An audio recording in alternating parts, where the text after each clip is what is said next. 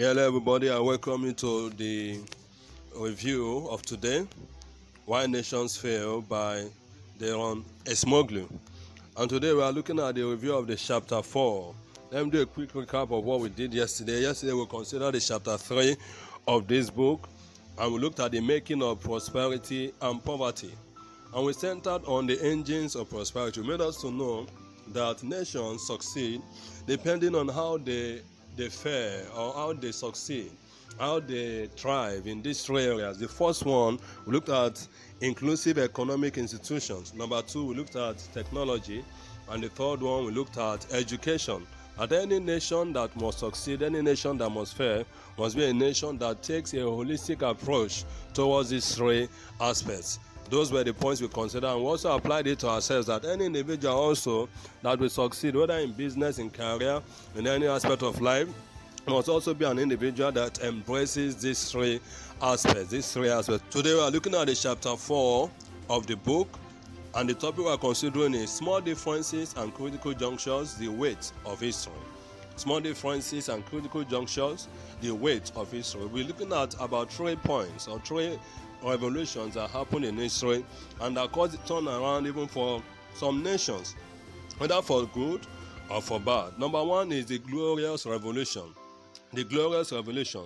This limited the power of the king and the executive and relocated to parliament the power to determine economic institutions. There was a time known as the monarchical reign or monarchical time where the kings were the ones in charge. And at this time they were talking about slaves were used. Slaves were used to till the ground, to work even for the mighty, for the wealthy.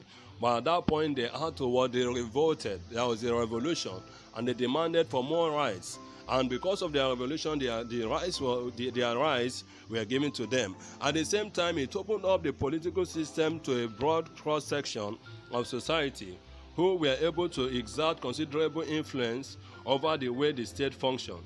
And we are saying that this created the world's first set of inclusive political institutions. So this was the first revolution that happened and caused great turnaround even in some nations. The second one is what is known as Industrial Revolution.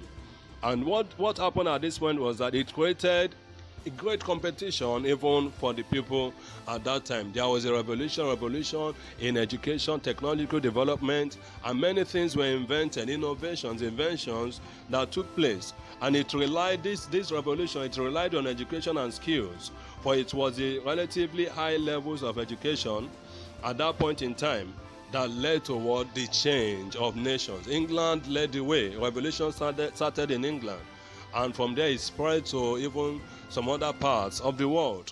And in this time, many nations, they developed, many competition, took place. There was high competition even at that time. Technological advancements, innovations taking place, and this caused a turnaround even in nations. But Africa was behind. Africa was a part of the world with institutions least able to take advantage of the opportunity made available by the Industrial Revolution. Africa, now you look at why is Africa where it is today? Because we did not embrace the change that many nations embraced many years ago. And that is why we are where we are today. And if we must move forward, we must embrace the 3 key strategic engines of development: education, technology, and inclusive economic institutions. Africa has lagged behind the rest of the world in terms of technology, political development, and prosperity.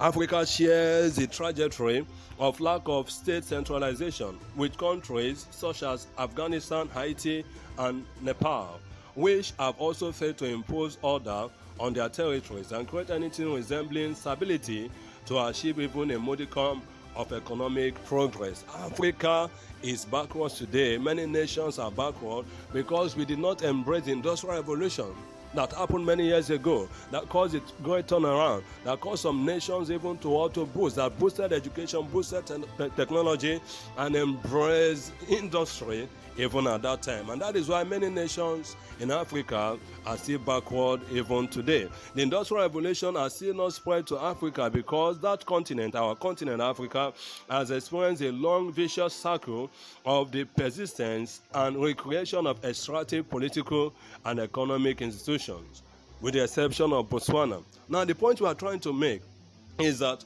in as much as many nations in Africa still do not embrace this trend, embrace the trend of our time, embrace technology, embrace education, in as much as they do not embrace it, in as much as they do not take that step, that decisive step to move the continent forward, to move their nations forward, Africa will still be where she is even today. Give it 5 years, 10 years, the change will still not be there. That is the point we are talking about. Now, another point that marked a revolution is what independence, that marked the change, critical junction, is what is known as independence. We know that many nations, they were colonized by Britain, by Spain, by Portugal, and some other states like that. And some other countries that they were colonized. Now we begin to look at as our independence, the independence of some nations, is it for good or for bad? Some independence that have created an opening for unscrupulous leaders to take over and intensify the extraction that European colonialists presided over. Now, independence that we are enjoying today, we are happy, we are celebrating that, yes, we have obtained our freedom. Now you begin to ask yourself, would it have been better for us if we were still under colonial masters? Or is it better for us now that we are free? What level of change has happened right from the time we get independence even till now? That still shows us that many things are still wrong, even for nations that are not prosperous, for nations that are not moving forward. There are some things that they still need to put on ground. Okay, let's conclude by personalizing it. For every life, there are some critical juncture in that life. Some juncture that will determine whether that life will move forward or move backward. There are some decisions that you take. There are some points in your life that are very critical. That any mistake you make at those points will affect you, whether positively or negatively. Those are the points that we are talking about.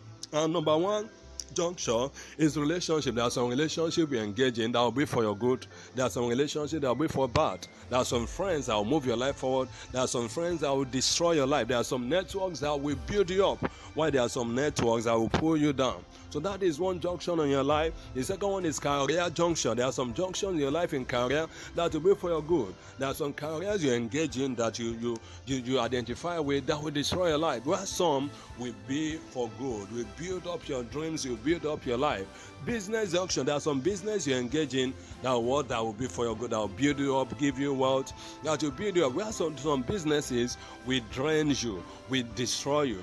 So one thing that is very important as we conclude is that when you get to any junction in your life, critical junction that is very determinant in your life, you need to take some time to meditate, take some time to reflect. You don't just jump into those things, just take decisions, because your life does not remain the same after every decision. Your life does not remain the same after every decision. For every junction in your life, before you take that decision, you need to look deeply. And as you look deeply, as you think, as you take your time, as you meditate, you'll be guided directly even to taking the right decision. We stop at this point today. Tomorrow will be another day. Thank you very much. See you tomorrow.